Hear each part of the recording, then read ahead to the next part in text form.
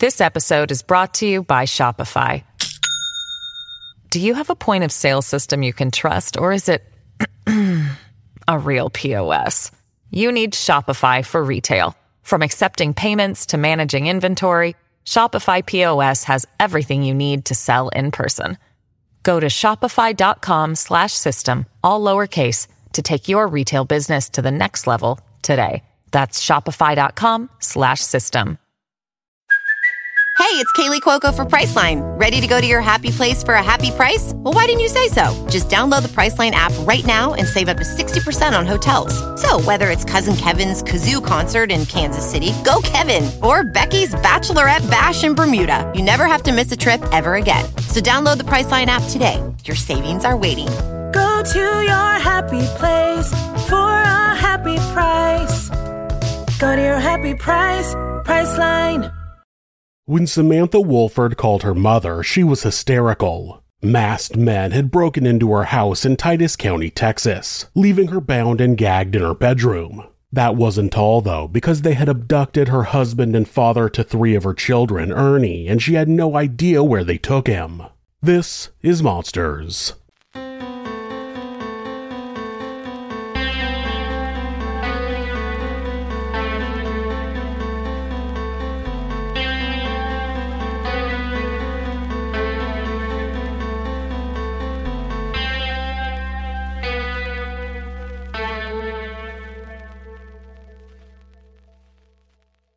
Samantha Wohlford was born on August 28, 1989 in Mount Pleasant, Texas, the oldest of 3 siblings. She had not been lucky in love. When she was 19 years old, she discovered that she was pregnant with twins. Her high school boyfriend, who was the baby's father, didn't want any part in raising them. He broke up with Samantha, leaving her to raise 2 infants alone. It wasn't until Samantha met Ernie that it seemed as if her luck was about to change. Ernest Ibarra, who went by Ernie, was born on December 25, 1985, also in Mount Pleasant. After they met at a local tattoo parlor, they quickly started a relationship. Ernie didn't mind that Samantha had 2 young children. In fact, it was quite the opposite. He wanted to build a family with her, and in 2011, Samantha became pregnant again. To her and Ernie's delight, it was another set of twins. Despite Samantha claiming that she could only get pregnant with twins, 2 years later she gave birth to their 3rd child together. By now, Samantha was a 24-year-old woman with 5 young children. She and Ernie couldn't afford to put their children in preschool, so Samantha had no choice but to quit her job and spend her days at home looking after the kids.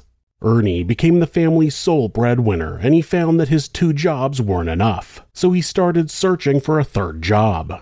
Ernie was taking on as many extra shifts as he could get, and when he got home, he was exhausted.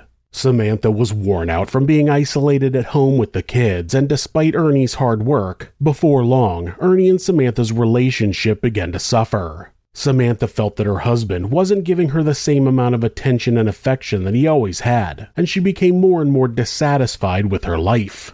Additionally, Samantha felt like she was completely unable to help bring in any income to support her family. She began to research things that she could do from home to earn a little extra cash, and before long, she had a plan. She was going to become a YouTuber. I'm obsessive. I have to look good when I go to sleep. I wash my face and I smear eyeliner across my face.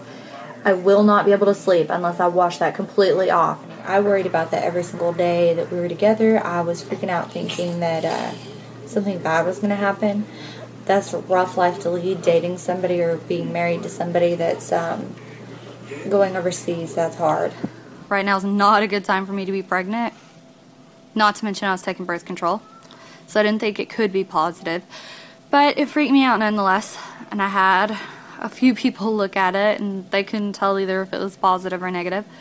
So I bought some of those clear blue pregnancy tests that say pregnant or not pregnant so you can tell for sure. And that's a little, yeah. No, I'm not exactly excited about this. Samantha's YouTube channel told a story that many of her viewers found relatable and interesting. A young mother being open and honest about how hard it was to raise 5 children. She used her videos as a kind of diary, talking about her personal life and her hopes and dreams. The work she was putting into the videos began to pay off, and the subscriber count began to climb. Since Samantha was little, she wanted to be famous. Now that dream was coming true. Despite Samantha's success on YouTube, her relationship with her husband didn't improve. If anything, it worsened. Samantha was pouring more time and energy into her online personality, which resulted in her beginning to neglect her children. Ernie would come home after working double shifts and find that the kids were hungry or needed to be bathed. Samantha and Ernie fought often, and Samantha also complained about their relationship to her close friends and family. She had told one of her aunts, Ginger Kesterson, that she felt sick of Ernie. When talking to one of her closest childhood friends, Stephen Patterson, she confessed that Ernie had been physically abusing her. At one point, Samantha asked Stephen to take care of it, which he assumed meant she wanted him to intimidate or fight Ernie. Early in the morning of February 20th, 2015, Samantha called her mother, Rosie. When Rosie answered the phone, Samantha began sobbing, telling her that an unknown person had broken into the family's home and tied her up before kidnapping Ernie. Instead of calling the police, Rosie called her sister Ginger before getting in her car and driving to Samantha's house. Ginger's boyfriend Brett was the one who answered the phone. Rosie didn't give him many details, just telling him that they needed to go to Samantha's house because something was happening. Ginger was the first person who arrived at Samantha's house, where she noticed that Samantha's car was missing from the driveway. The scene was just like Samantha had described. She was upstairs with her feet tied together and her hands bound behind her back. It seemed as if someone had tried to gag her, but she had managed to free herself enough to make a phone call. Before untying Samantha, Ginger went through the house to check on her nieces and nephews. She was relieved to find that they were still fast asleep, but she found it unusual that they were all sleeping in one room together instead of different rooms like they usually did. Once she knew that the children were safe, Ginger began untying Samantha. It was difficult because the ropes were tightly knotted. Ginger asked Samantha how she had managed to make the phone call to Rosie. Samantha responded that she hadn't been able to free her hands or feet, so she'd managed to dial the number using her face. Then Ginger asked where Samantha's car was, and her niece responded that she didn't have it at the moment. While that was going on, Ginger was on the phone with 911. Cause County 911, what's your emergency? I have a home invasion. My niece is tied up. I am at the verge of untying my niece at this particular moment. Okay, she's tied up. She is tied up and gagged. And gagged? Is that what you said? Yes, ma'am. Is there anybody else there? Where are the kids? We have 5 small infants asleep. 5 small infants asleep? Yes, ranging from 7 to 1. 7 to 1 years old? Yes, ma'am. Does she know, Samantha, did you know who the suspects are? Can I talk to her? Is she able to speak? Yes, ma'am. Hello? Hi, Samantha. I know you're upset, but I'm going to ask you a couple questions. Do you need EMS? No, they didn't do anything to me. They hit me once. She's advising no, they only hit her once. Okay. And I just asked my aunt if it was bruising or anything, and she said no, they hit me in the face. Okay, they hit you in the face? Yeah, they had me tied up, and they dragged me down the stairs to face my husband, and when my husband went in to face me, they hit me in the face, like, backhand slapped me, and so he looked at me then, and they said, I thought that would get your attention, and I want you to stare at this woman. Do you want us to kill her? And he said, no. And they said, then tell us the truth. And he said, I don't know anything. Deputy Chris Durant for the Titus County Sheriff's Office was the one who responded to the call. During their initial search of the house, investigators noticed something strange. Despite Samantha and Ernie being 2 able-bodied young adults, there was absolutely no sign of a struggle. Nothing was broken and no furniture was out of place, except for the front door, which had been broken. None of the family's valuables were missing. In fact, there was no sign that the perpetrator had searched for them at all. They had simply tied up Samantha, taken Ernie, and left. Shortly after the police arrived on the scene, they began questioning Samantha, hoping to find out more details about what seemed to be a very unusual kidnapping. Samantha provided them with a more detailed timeline of the events that had taken place that night. She said that she and Ernie had been sleeping in their bed when they had woken up to multiple unknown attackers standing above them. They had been wearing dark, loose clothing as well as masks that hid all of their facial features. There was nothing she could remember that would help to identify them. One person had been holding a knife to Samantha's neck, forcing her to remain still, while the other person forcibly dragged Ernie downstairs. Samantha said she was also taken downstairs and yelled at by the attackers before being taken back upstairs. She said she could hear her husband being beaten downstairs, and then after a while she heard Ernie being taken out the front door. Once Ernie was out of the bedroom, the second assailant had tied Samantha's hands and feet and placed a gag in her mouth. During that initial interview, investigators had one key question for Samantha. She had been bound and gagged, not knowing whether or not the attackers had harmed her children, so why had she called her mother instead of phoning the police? She explained that she was still tied up, so she had to use her face to use the phone, and she was able to call the last person in her call history. During her interview, Samantha had revealed that she remembered the perpetrators had taken Ernie's phone. There was no sign of Ernie in the house, and the police hoped that they would be able to track his phone. Deputy Chris Bragg sent Ernie's cell phone number through to his communications officer and discovered that the phone had pinged in nearby Pittsburgh, Texas, just past 3 a.m. However, there were no other clues as to Ernie's location, and shortly afterwards, they lost the signal. With very few leads to go on, investigators decided to interview Samantha a second time. By that time, it was past 9 a.m. Samantha seemed to have a change of heart and began hinting that she might know who the perpetrators were. She asked the sheriff if she would be considered an accomplice in the kidnapping for not revealing the identities of her husband's abductors before finally giving the investigators some names. The first was a man she only knew as Johnny Rebel. The second, she said, was his brother-in-law named Jose, who went by Jojo, and the third, she said, was a black male named Tay Rhymes. Samantha explained that she had only met John a few days earlier because she was friends with John's girlfriend, Charla. Charla had been admitted to the hospital for a C-section, and Samantha had gone to visit her. During that time, she'd let John drive her car to pick up her children from her aunt's house and also allowed him to borrow the vehicle when he needed to run errands. According to Samantha, she had opened up to John about her marriage, telling him that Ernie was abusive. She complained that Ernie was constantly calling her on the phone and that she felt like she couldn't escape from him. Then, John became enraged and told her that he and his brother would kidnap Ernie to teach him a lesson. Now, Ernie had served time prior to meeting Samantha for assault on an officer, and he had been arrested after a domestic disturbance with Samantha a year prior to this. But it's generally believed that most of Samantha's stories of abuse at the hands of Ernie were greatly embellished. The domestic disturbance stemmed from Ernie slapping a phone out of Samantha's hands, and it ended up hitting one of the children. So the injury in that case wasn't even to her. It makes it hard to determine how serious the abuse from Ernie was when, during her police interview, she's trying to minimize it in order to look like she doesn't have a reason to want him harmed. So I'm guessing y'all had made up with him and gotten back together. Mm-hmm. How long after that assault happened did y'all get back together? A few weeks after the emergency protective order actually was lifted.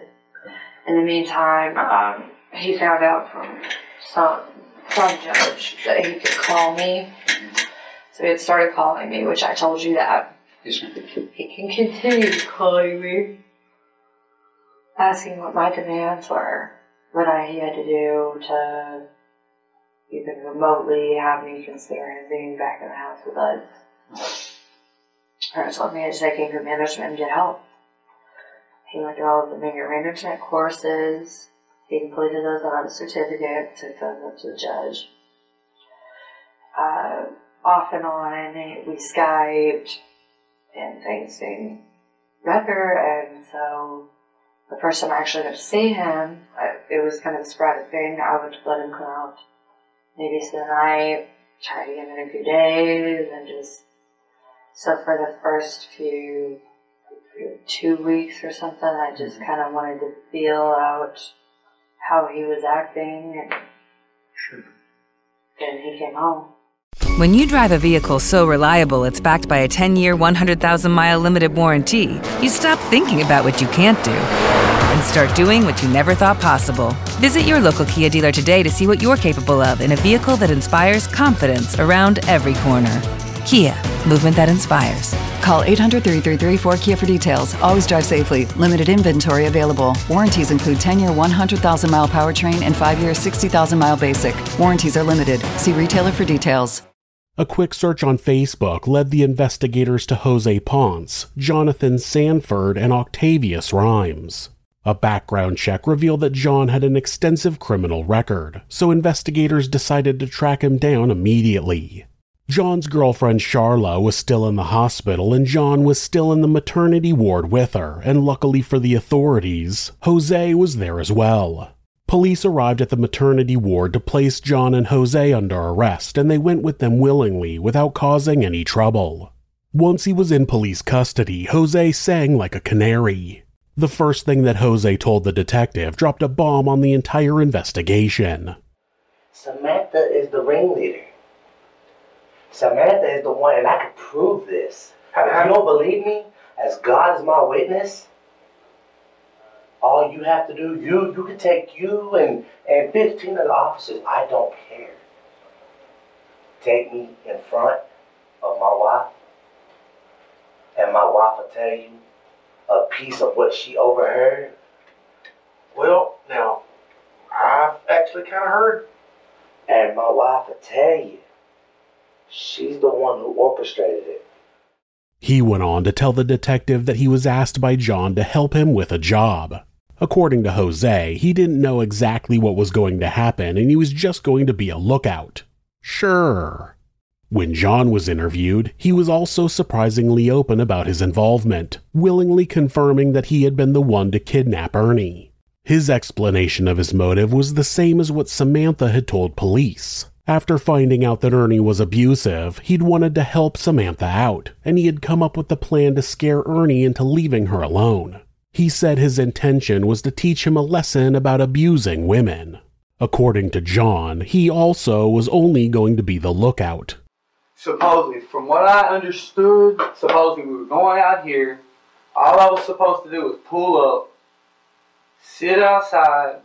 They were going to go in, supposedly rough the dude up.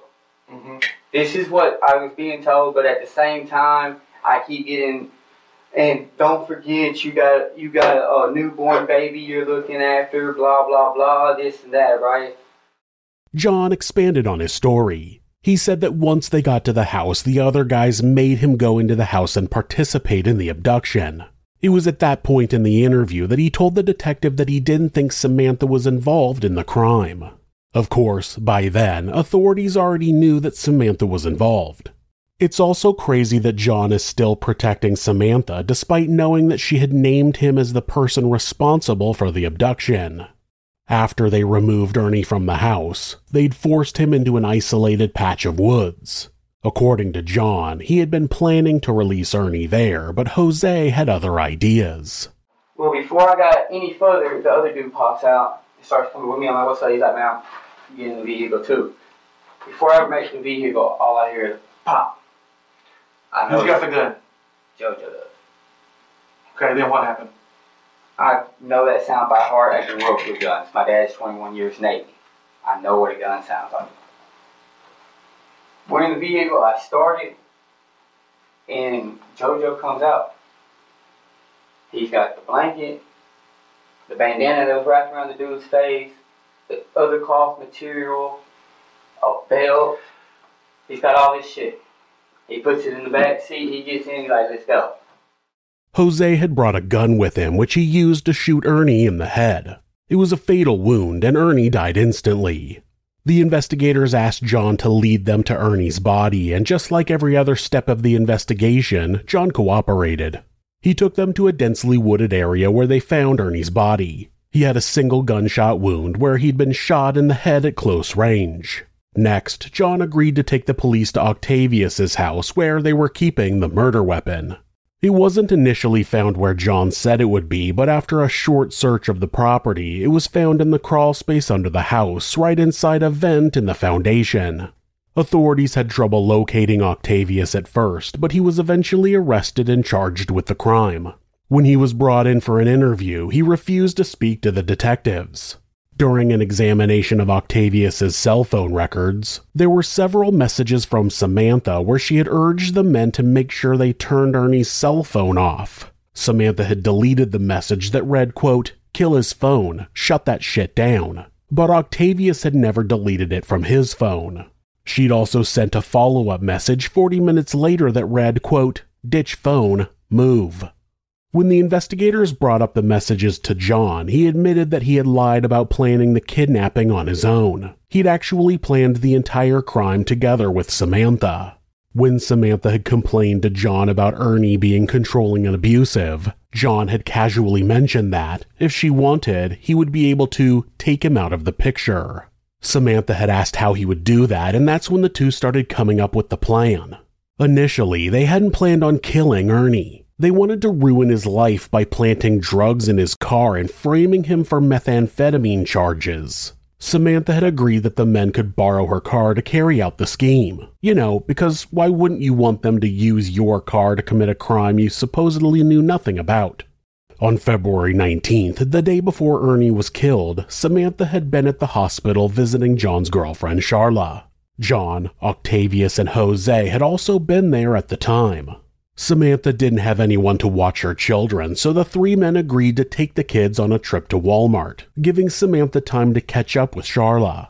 After they left Walmart, John went back to the hospital to pick up Samantha, and they all ended up at Octavius's house. That evening, Samantha, John, and Octavius drove to Mount Vernon in Samantha's car so they could pick up a large amount of meth from Octavius's cousin. The purchase had been successful, and at around 7 p.m. that evening, the group had driven back to Octavius's house. Jose's girlfriend was at the house cooking enchiladas, and she remembered noticing that the group seemed very secretive. At several points, Samantha and the three men would go into another room so that they could have a conversation in private.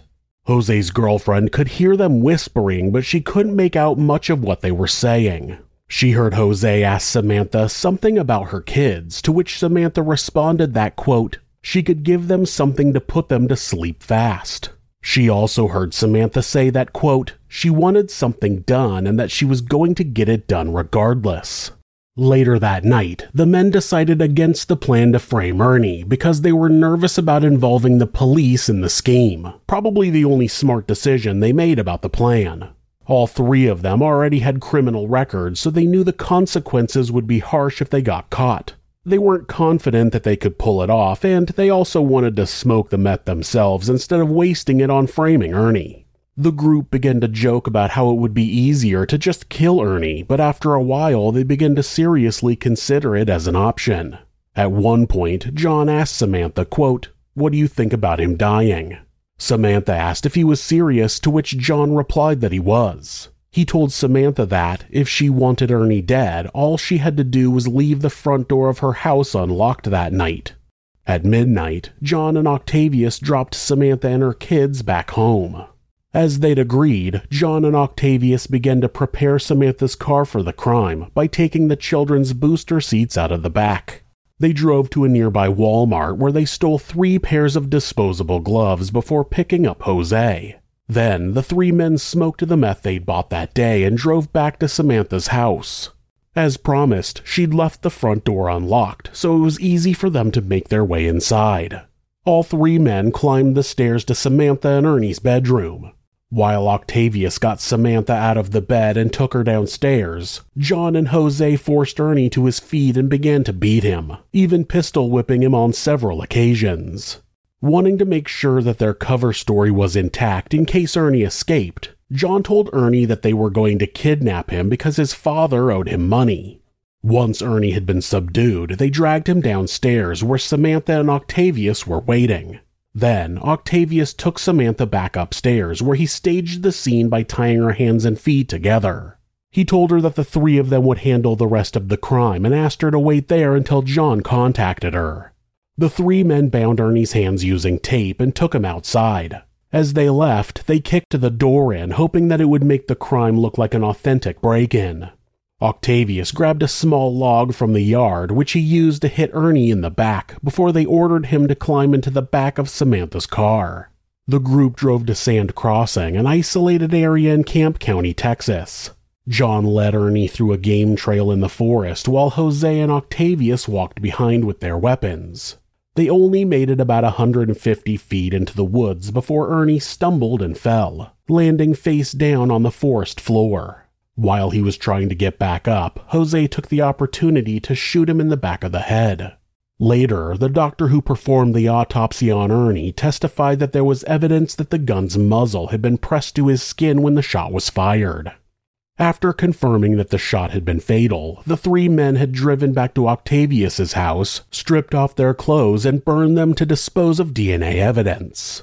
Less than a day later, all three perpetrators had been arrested. And finally, investigators had all the missing details of the story. The events of the past 24 hours made sense. Octavius Rhymes went to trial in December of 2016, where he argued that he had been unaware of the plan to kill Ernie, saying that he had only ever been aware that the group had planned to kidnap him. He was sentenced to 75 years in prison after a jury found him guilty of all of the charges against him. Both John and Jose decided to plead guilty to Ernie's kidnapping and murder, receiving a 50-year sentence each. Samantha's trial took place in September of 2017. The prosecution argued that, although Samantha hadn't been the one to pull the trigger, she had gone along with the plan that she knew ended with Ernie's death. She had spent most of the previous day with John, Octavius, and Jose going over their plan. She had agreed to leave the front door unlocked for the men and had promised to make sure that her children were asleep so they wouldn't interfere with the crime. She had even agreed to lend John her car for the abduction. When the verdict came in, Samantha Wohlford was found guilty and sentenced to 99 years for murder, as well as 50 years for kidnapping. She might not have kidnapped and killed him herself, but the jury found that she had done everything in her power to assist his abductors and make sure that Ernie Ibarra died that night. Only something that a monster would do to the father of her children. If you're the victim of domestic abuse, please reach out to someone for help. Please talk to your local shelter or call the National Domestic Abuse Hotline at 1-800-799-SAFE. That's 1-800-799-7233. Or you can go to thehotline.org to chat with someone online. This website is set up so that, at any time, hitting the escape key twice will take you to a Google search page. That way, if your abuser is nearby, you won't get caught seeking help. If you're having feelings of harming yourself or someone else, or even just need someone to talk to, please contact your local mental health facility. Call 911 or call the National Suicide Prevention Hotline by simply dialing 988 in the United States. They're available 24 hours a day, 7 days a week, and will talk to you about any mental health issue you may be facing. If you are a member of the LGBTQ+ community and suffering from discrimination, depression, or are in need of any support, please contact the LGBT National Hotline at 1-888-843-4564 or go to lgbthotline.org. Thanks so much for letting me tell you this story. If you enjoyed it, subscribe on whatever platform you're on, hit like, rate us, or leave us a comment. You can check out our other show, Somewhere Sinister, on YouTube or anywhere you listen to podcasts. If you'd like to support the show, check out our merchandise at thisismonsters.com. The link is in the description. Thanks again, and be safe.